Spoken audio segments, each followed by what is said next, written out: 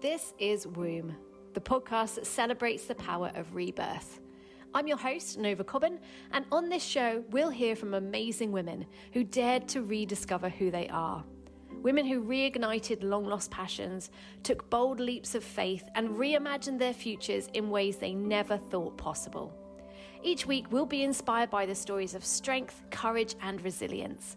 Stories that remind us it's never too late to start anew. There are always second chances, new beginnings, and opportunities for rebirth.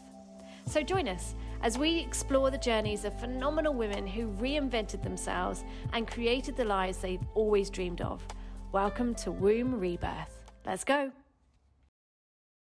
Hello and welcome to the new episode. I am Nova Cobbin and I am talking today to Sarah Walker, who is going to tell us her rebirth story, which is an amazing story. I'm really excited to hear more about it, Sarah. So your story, Sarah, started quite a long time ago. Where would you like to take us to start this story? Okay, so I'm now 49 years old, and when I was in my sort of late 30s, I was quite overweight. I was working very, very hard in our family business around having the children as well. I was eating quite unhealthily, drinking quite a lot of alcohol. And as I approached my 40s, I decided that I would train to run the London Marathon. Amazing. Yeah, and just wanted to get round, just did that. You just do that thing. Then from there, it sort of started to become a bit of a sort of what else can I do to kind of change things, kind of shift around a little bit. I decided in 2015 to go vegan. So stopped eating meat, and I saw quite a sort of shift in, I think it was things to do with my brain, really. Things sort of calmed down a little bit. And then the next thing that I discovered was a thing called 1 Year No Beer. And that was an organisation that I joined to stop drinking. And that was a huge game changer for me, because at the beginning of that journey, they said, okay, you've got to sign yourself up to a physical challenge. After this 90 days of giving up drinking, you've got to do a physical challenge. So I signed up to a crazy Spartan race, which is one of these like muddy, running through the forest, running through, oh my God. And I don't like running anyway. I've just done the marathon a couple of years before. Why on earth would I want to go running again? I hate cold. I hate the mud. I hate getting wet. So it was a huge challenge for me, really, really massive challenge. But I did it. And then it was kind of, okay, what's the next thing? So then a group of us went off and we walked a load of mountains. So we hiked up Snowdon, we did the 3 peaks in Yorkshire. And it was just on those journeys that I got to meet some really incredible people and have some wonderful conversations, and things just started to kind of just little things sort of come into your brain that, someone makes a comment or says something about something or other, and you kind of go, oh, okay, so that's just there now in the back of my mind, bubbling away. And then the next thing that I did was in 2019, I lost 50 pounds in weight. Wow. So it's about 3.5 stone in quite a short period of time, about 5 or 6 months it took me. Wow. And I did that, I did it in quite a radical way. There's this thing called Bright Line Eating, BLE, right. And it's an American born program where it's really talking about food as an addiction. And because we have to eat, if you drink or smoke or take drugs, then you can absolutely abstain. But obviously with food, we all have to eat. So there are these things called bright lines that you have that are rules around your eating. So there's 3 meals a day, no snacking in between, you weigh and measure everything. And the weight literally just piled off, not piled on, it melted away. And what BLE did for me was really took away any of the decision-making process to do with food. So because I had a prescribed, this is what I'm going to eat every day, and I still do it now as well, which is why I've kept the weight off. So no sugar, no flour, so that's kind of the weight thing. Then I was during all of this, sort of listening to podcasts, you know, back in the day when I was walking in the mountains with all these wonderful people, and they're going, oh, have you heard of so and so? Have you heard of Rich Rolls? Have you heard of, you know, all these different people? And I would stick my headphones in and just binge listen to podcasts of, like, I can't think of anyone specifically, but just all the self-development kind of stuff, just taking it all in, and talking about habit stacking. I mean, what is habit stacking? I'm kind of like, what's that all about? So then I started to implement some of the stuff, and just things started shifting. And I have to say, around sort of about the same sort of time that I started to lose the weight, I could see cracks appearing in my relationship with my husband, and really tried really hard to, you know, talk about stuff and try and patch things up, try and make things better. But ultimately, as we went into lockdown in 2020, I decided, actually this isn't, you know, this isn't really going to work. So I moved out to the family home with my 2 daughters. We literally just picked up our possessions and left. We left, you know, just left everything there, just took our personal things. And during the last, so that was 3 years ago, and really this last 3 years has been a massive development for me. I've described it as my kind of unfurling of a peony. You know, the peony's really tight when it's tiny like this, and then it sort of unfurls, and that's kind of how I felt. And sort of peeling back the layers of the last sort of, you know, 20 years of a relationship had really opened my eyes to the person that I had become and the person that I wanted to be. About, what are we thinking? So early 2023, so earlier this year, if you're now listening in 2023, my husband and I had come to an agreement that on the 28th of April, that was the date that things were going to be settled for our divorce in the financial situation, and things were going to really be, you know, signed off. So I bought myself a one-way ticket to the south of France. And on the morning of the 28th of April, I set off into London with a huge backpack and some walking poles and hiking boots. And I got the train down to Paris, swapped trains, went across on the metro, got a fast train all the way down to the south of France, during which I was emailing my solicitor, just checking, making sure everything was going through. And I got to a place called St. Jean Pied de Port.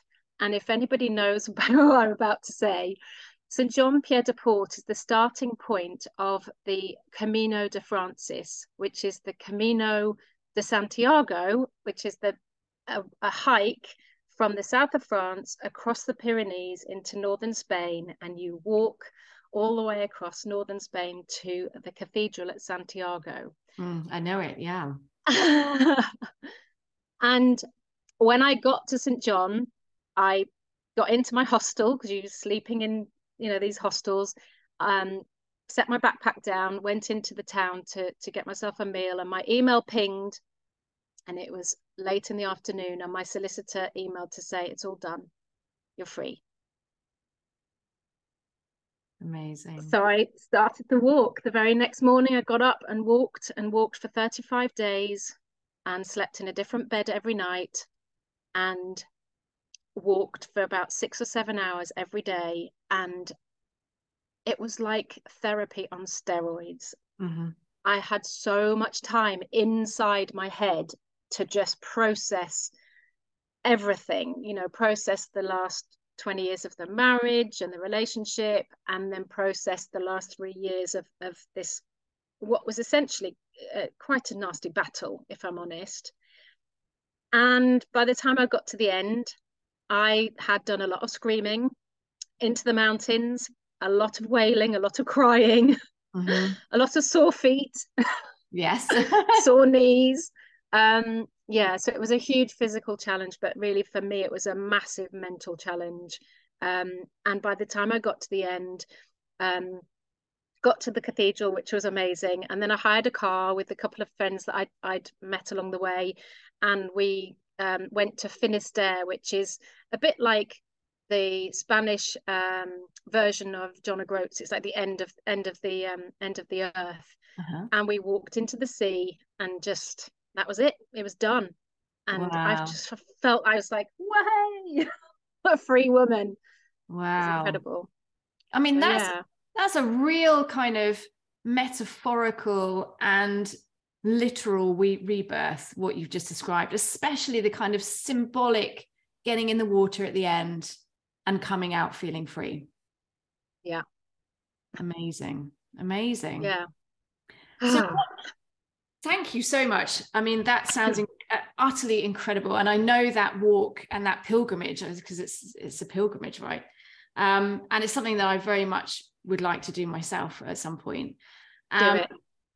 I would love to. I would love to. And I think you're right. It kind of, those kind of big walks or big challenges or big pieces of time where you're actually able to just focus on you allows so much therapy to happen inside your head, or just as a kind of, it's just a catalyst, I think, for being able to see things differently and see things in a new way and see yourself in a new way, because you're literally changing as you go on those adventures and as you go on those challenges. Yeah, completely. I actually documented it as well on my personal Instagram, which so every morning when I woke up, I would go live on Instagram. And because I think the time difference, we were like an hour ahead, and I was getting up super early anyway. The only person that was on there was my mum, because she gets up really early. So it was like my mum and I were just having a chat. It was like, hi mum, how are you? Yeah, I didn't sleep very well last night. There was some old man snoring, or there was, something happened. And yeah, so just kind of just having a chat with my mum, which was really nice. And then all the way through the day, I was just taking photographs. And then every night when I got, or every afternoon when I reached the albergue, which is the hostel, I would sit there on my bunk, and I would put together a reel of sort of like, this is where I walked from, this is where I walked to today, this is how many kilometers it was, this is how long it took, and then I'd just write a blurb about how I felt. And it was really lovely to have these wonderful people that I had got on my Instagram, sort of following. And then there was a couple of mornings when perhaps I was walking with some other people and I didn't go live, and then I was getting messages like, where are you okay, is everything all right? And that was really quite nice to know, and reassuring that there were people with me along the way. I actually got ill as well. Oh, gosh. I got ill about maybe 10 days in, and I was really, really poorly. But I just kept walking every single day. But it was hideous. If I was at home, I would have just been on the sofa for 3 or 4 days, but I just kept walking, kept walking. And yeah, it was nice and reassuring to have people along the way with me. Yes. Yeah, supporting me. Yeah, absolutely. That sense of connection to people, I imagine when you're doing something like that, just feels extra kind of special, and an extra, a connection that maybe you didn't have before was formed during that time. Yeah, absolutely. Especially, offline as well. I made some amazing friends along the way, because I went on my own. I didn't do it as part of a group tour. There are people that, there are companies out there that do group tours. So if you're scared to go on your own and you think you don't want to do it on your own, you can join a group. But I just went on my own, and met some really amazing people, actually. And it was my birthday, so I actually celebrated my 49th birthday whilst I was on the walk, and I was just starting to feel a bit better from my being sick and being ill. And I had that day met a couple of girls, one from Colorado, Rachel. She owns a bakery in Colorado. She's really cute. And a lovely, lovely lady called Cassie from Australia, from Melbourne. And we were sitting eating ice cream at the end of our walk, and that day. And I sort of said, yeah, it's my birthday tomorrow. And then Rachel got up and left. I was like, okay, where's she go? Oh, I'm going to the ATM. She said, I'm going to the ATM. So she went off, and then she came back with this little backpack about this big. that because when you're on the walk, you either carry all of your stuff. So for the first 20 days, I was carrying everything. So I had like a huge 35-litre rucksack with all my kit in it. And because I was poorly and I was carrying my own backpack, they went off and bought me a little day pack, because one of the things you can do is you can actually get your big bag sent on to the next albergue if you know where you're staying. And they said, it's your birthday tomorrow, send your bag on, you can have a treat. Yeah, it was so sweet of them to get me a backpack. And then on my birthday I walked with the girls, and that was that. And yeah, we walked every day together after that. Lovely. Although some days because we all had our own things that we were sort of processing, we would say, actually, I'm going to walk on my own today, and see you at the next the next stop, and we'd meet up and we kind of go, how was that? And some days we'd be like, oh my God, that was just awful, I processed so much stuff from childhood, or so much stuff from but it was just so lovely to have those connections. And I'm best of friends with them. We message each other all the time. And actually next month I'm going to Australia to visit Cass, and I'm hoping next year to go to Colorado to ski with Rachel as well. Wonderful. Oh my goodness, that sounds so lovely, and such a thoughtful thing to do with the little backpack as well. I know, they're so sweet. Sweet girls. Okay, I'm really interested in kind of how rebirths come about, like why we decide or why things fall into place where that can happen. And what I tend to find when I'm working with people is that it comes either as a result of a big change, or something changes in you and that changes everything else. And it sounds a little bit like you.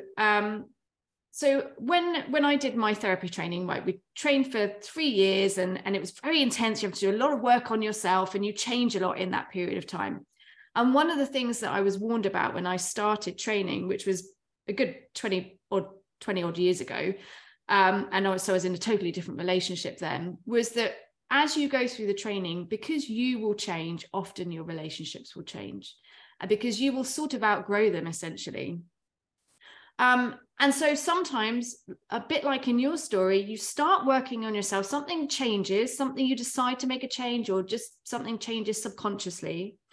But then because you've changed, it means that you don't respond to things in the same way, and things that were once comfortable become uncomfortable, and you see things in a different way and want to make more changes. So can you tell us a little bit about sort of what that looked like for you? Did you consciously decide to change something, or did you just kind of get fed up one day and decide to lose some weight? How did it was it conscious or subconscious for you? Yeah, well, I mean, I think, as a woman, kind of almost, coming into I'm going to be 40 in a minute, and something's got to give, I think I was just in a sort of place of, I just felt like something needed to happen, something needed to change. Yeah, I was just pretty sort of fed up with what was going on, really, for me being, I'm sort of looking at the future as well. I think when you get to that sort of age, you start to reevaluate, you start to think about, well, what is this going to be like in, children starting to leave home. And they weren't at that point, they're still fairly, I have one older daughter who was leaving school, and then the other one was 6 years younger, so she wasn't quite there. But it was just those thoughts come into your head about, well, what is this going to look like in 10, 15, 20 years? What is retirement going to look like? Can I see myself still doing the things I'm doing now later? And I think I was sort of in an unhappy place, really. And I just thought, well, the only person that's going to change that is me. I'm not asking, no one else is going to be able to do that for me. And it was just those little incremental changes that once I kind of got used to one thing, it was like, well, where's the next thing? And what's the next thing? And what else could I change? And, well, maybe if I do that, then we'll just see, I just treated everything like an experiment. It wasn't like, oh, that thing is going to change my life, that thing is going to make an improvement at all. It wasn't like that at all. It was just, let's just experiment and see whether this particular thing that person on that podcast is recommending, whether it does make a difference. So I have to say, the one thing I don't like is the cold showers. That's one thing I don't do. So I tried that experiment, and that's a no thanks. So you won't find me, not yet, I won't say never, but I don't think you'll find me plunging into an ice cold bath and doing that, because well, no. But each thing that I tried and I liked, I thought, oh, that's good. I'll keep doing that then. So now, for example, I have this whole morning routine, which people think is crazy. I'm up at 5 o'clock in the morning. I do this amazing thing called Breath Pod, which is this great thing that I found on Instagram in lockdown. This wonderful, wonderful guy called Stuart Sandyman, who does Breath Pod, and he's all over Instagram, and he's actually a Radio 1 DJ as well, does this amazing thing called the Decompression Session, which is on BBC Sounds. So I do that every morning, and even if he's not doing it live on Instagram, it's all on his IGTV, so you can go through the series and you can pick out any of the breath works that he does. So I do that every morning for half an hour. I also do 20 minutes of transcendental meditation every morning. I have a journal that I write in after that, so just scroll and scroll and scroll. It's kind of free writing, where I just brain dump anything and everything. Sometimes it might just be half a page, sometimes it might be 4 or 5 pages, just depends on what's needing to be dumped out of my brain. And I love that. It's just such a great way of just getting it all out. I also then do yoga. So I do yoga on YouTube with Yoga with Adrian, and I love that every morning. And then I take my dog. So I got a puppy about 18 months ago, and he's just adorable. So I take him for a nice long walk in the park, getting my fresh air. And I put my feet on the ground, make sure that even in the winter when it's icy cold, just going out in the garden first thing in the morning with the dog. And I just, that's the only ice cold thing that I will do, actually. But it's grounding, getting your feet on the ground, that sort of thing. What else do I do in the mornings? I mean, that's a lot. I do that before I kind of, before I have my shower. It's great. And that just really stands me in good stead then for the rest of the day. It's like a sort of, right, I'm now set up for the day. And I'm really lucky that because I work for myself now, well, I had my own business with my husband before, but that was in an office and we had set times that we needed to be there. I'm now free to kind of work whenever I feel like I can as well. So I prepare myself and get myself ready for work. And if it's not happening, if I don't feel it, then I can just go and lie on the sofa and curl up for half an hour or just sleep if I need to during the day. So I'm really lucky in that respect that I have that. But I've created this for myself. I've really, this is the life that I've created. I remember when I left my husband, I said I wanted freedom, peace, calm, and quiet. And I just kept writing that every day in my journal. Those are the things that I want. That's the things. And I've literally created exactly that. I really have. Wow. And is that because all of the sort of holistic things that you're doing now, which I love and very much kind of subscribe to, is that something that was already in you? Like you were already naturally drawn to that, or this is part of your rebirth? Yeah, this is part of it. Absolutely. There's no way. I mean, I was one of those people like, what on earth is that all about? There's no, 5 o'clock in the morning, are you joking? I'd be the one who'd have my alarm set on my phone, and I'd be snoozing it every 5 minutes to try and, sleep in. And I'd be up binge watching Netflix and series, and when it goes on to that next episode, I wouldn't, I'd just keep going and find myself at 1 o'clock in the morning still watching something. That was what I used to be. And I would, be drinking, not drinking it all the time and every night, but I'd sort of be drinking at the weekends because it would be downtime and I need to, having a drink and to switch off and to kind of numb reality, I guess. That's what I sort of used alcohol for. And when I took the things away that were I hate to use poison, but alcohol is poison, sugar is poison, flour is poison, really. And once you take away those things, the brain can become, I felt in my experience, my brain just became so much clearer. And then it also, so it left this kind of space in my brain for then other things to replace those thoughts, and other things to come in that were, okay, so I'm not hungover in the morning, so actually why don't I get up early and go for a walk? Why don't I get up early and go for a bike ride? You know what? And then so as I started gradually just drip feeding these things in, and my family, they were funny actually. You know, they would sort of say, oh, now what's she doing? Or what's the next thing she's got? And it was sort of this ongoing joke of like, oh, here she goes again. What you know, what's it going to be now? And some people might say, oh, it was a fad, or, you know, just trying things out. I think I got a bit of criticism, actually. I did, but then I think that that's from other people. That's their issue. I think is that the criticism of, like, when I stopped drinking, I'd had a really good friend, and we used to spend quite a lot of time with her and her husband and the family. And as soon as I stopped drinking, she just dropped me.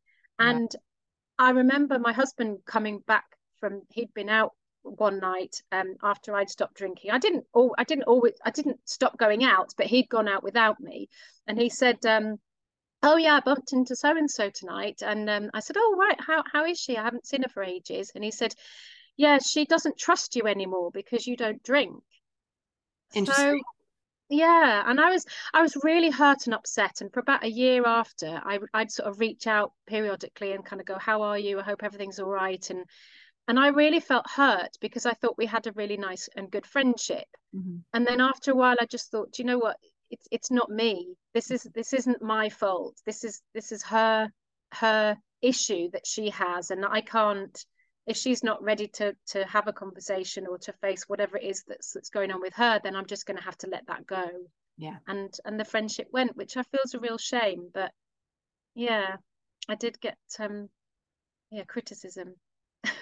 Yeah, and I think you're exactly right that a lot of people, when we start to make changes or we want to make changes, are very quick to want us to stay the same because, of course, they benefit from us staying the same, and they potentially lose if we make a change that doesn't include them, or they don't want to go on that journey. A little bit like your friend. It's kind of like, well, our friendship is actually based on and around our social drinking. So without that in place, then, you know, what's left? And I think that when it comes to making big changes, especially if we're kind of consciously trying to make big changes in our lives, that other people can really stand in the way. That can be a real blocker to wanting to continue with that change, especially if you're not getting any good feedback around it and people are just going, oh, here we go again, or, you know, oh, what do you think you're doing this time? And it's people then stay the same. And the risk of staying the same is that you never get what you actually really want. And for a lot of people, there's too much to lose. And I totally understand that there's too much to lose. And I think, you know, you mentioned 40 was a sort of time when you started to think about that. And I think you're right. You know, 40 was a big turning point for me as well, just kind of like reconsidering a lot of things. But at the same time, by the time you've got to 40, there are a lot of things in place that you don't necessarily want to lose. So we've kind of got this double-edged sword which is where it's great making changes when you're younger because everything's a lot more fluid. But at the same time, we often don't get a real revelation around how we're living our lives until we've got to a sort of midpoint where we're like, well, hang on, I've got the rest to go. How do I want that to look? So I think often get caught up around between 40 and 50, I think tends to be an age where I've noticed a lot of people either become stuck or make big changes. Yeah, I mean, some call it the midlife crisis, yes. But I mean, you could call it that if you like, but for me, and you're absolutely right. You know, we had, when I think about what we had created as a unit, you know, not only was I married and we owned a property together, we also owned other properties that we rented out. We had our shop that we owned our business together. So for me, this was a huge decision, and that was massively impactful. And it was weighing that up. It was, okay, I'm literally standing on this kind of cliff edge.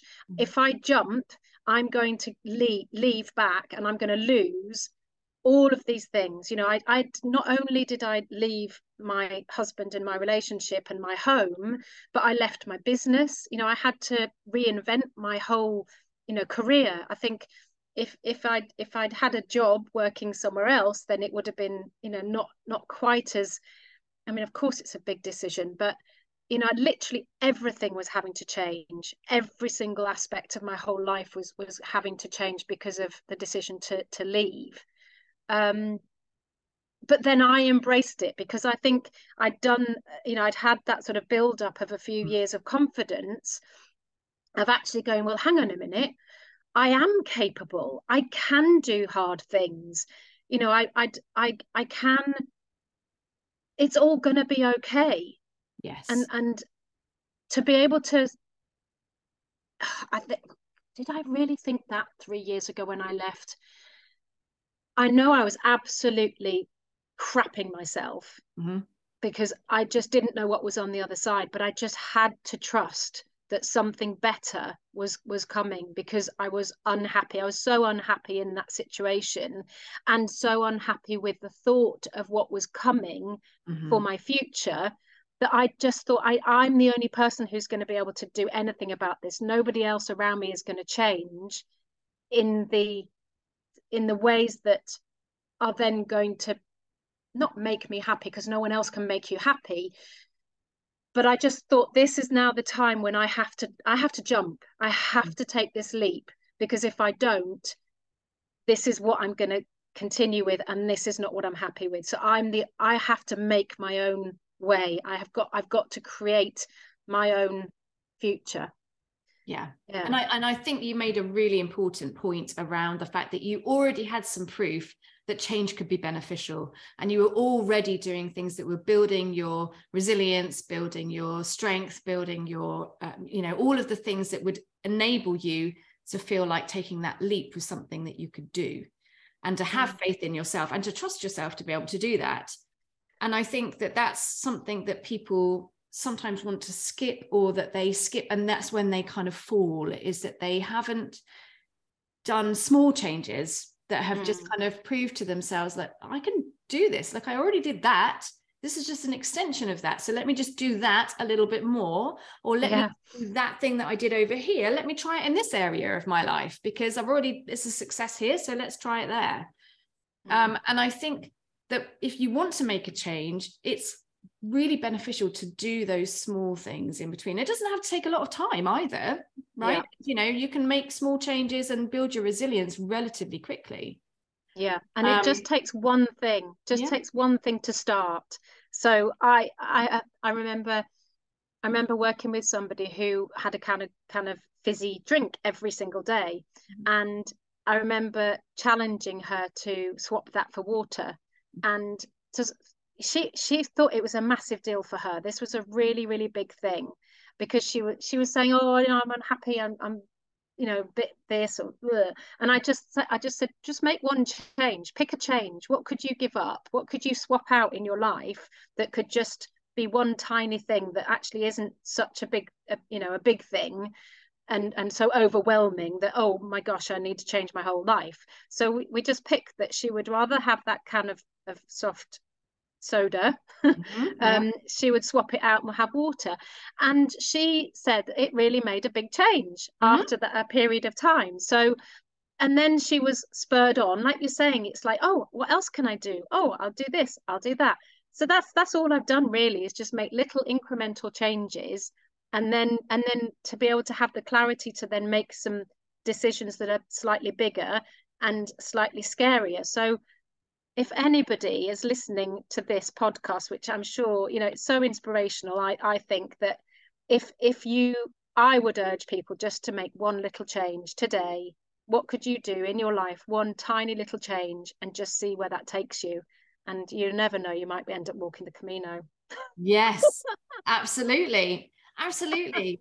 And it's, you know, the whole thing with, you know, identity is so important to me in the work that I'm doing. And it just, even a small change changes the way that you see yourself. And if it changes the way that you see yourself, then suddenly the whole world is an open opportunity for you, because you've been able to make a difference to the way in which you are perceiving your capabilities, or who you are, or what your potential is, or all of it opens up a world when you just make a small change. And it sounds, it sounds like that can't possibly be true, but it is, because one change leads to another, and they get bigger and more impactful each time. 100%. Well, it has been a wonderful hearing your story. I'm really kind of buoyed up by the idea of doing the same walk. I can't at the moment. I've got 2 children. One is 18 and on his way, but the other's 4. So a little bit of time before I can do that, but it's definitely. Well, you can do it in stages. You don't have to do it all at once. You don't have to take 35 days. In order for you to get your Compostela, your certificate to say that you've walked the Camino, you only have to do the last 100 kilometers. So I did 800 kilometers, but you only have to do the sort of 100, which I think takes about 5 days to do. So you could just take a little 5-day long weekend, just do that one and see how you go. And in fact, when I first got to St. John Pied de Port, there was a lady started with me, and she just went from St. John over the Pyrenees into Spain and left me at Pamplona. So she only did, I think, 5 days. Yeah. So you can do it in little bits. I did not know that. Wow. Okay. Well, that's become more of a realistic opportunity now. Great. Thank you. Absolutely. And just start with one walk. Go wherever you live. Go to the Chilterns, go to North Yorkshire, go to the lakes for a weekend and just walk a mountain. Starts with one walk. Go for a walk in the park. Starts with one walk. Have you read The Salt Path or heard of The Salt Path? I don't read, actually, Nova. I don't read. But I've listened to books, so I would listen to that. Well, the Salt Path, for anyone listening who's interested, and obviously go and check out your story on Instagram as well, and we'll link people into that. But the Salt Path, I believe that's what it's called, is about a couple who decided to go walking. I think basically they gave up their home, they gave up all their possessions, and they walked. And the husband had Alzheimer's, and it made an incredible difference to him, like a world of difference to his Alzheimer's. I'm not sure if I'm getting the details exactly right. It's hard to remember, but it was just a beautiful story of them using walking as therapy, as transformation, as kind of re-identifying. And just is a beautiful and incredible story. And yours really reminded me of that, actually, because the power of going on a journey, like it's a perennial kind of mythological sort of like thing that we have as human beings, is like this journey. And that can be like a metaphorical thing, or an actual, like, take yourself on a journey, go for a walk. And I think it's really powerful. And I think it's kind of lived on through the ages because of the power of it. So a really important story. Thank you very much. You're welcome. I'm going to link everybody into Sarah's social media so that you can go and check her out. And I will try and get links to all of the things that you've mentioned in case people are interested. I know that Rory's 1 year no beer. I can link you into that. And Breath Pod that you mentioned as well, because I think people will want to go and find out more about that. So yeah, definitely. Brilliant. Thank you so much, Sarah. Amazing. Lovely to be here. Thank you. Thank you. If you're enjoying this podcast, why not download the Womb app? It's going to help you to understand what a rebirth is and how to have one for yourself. Join in the chat rooms, download the materials and programs, and get monthly coaching and monthly networking, all for the price of $6.99 a month. Download now in the App Store or Google Play Store.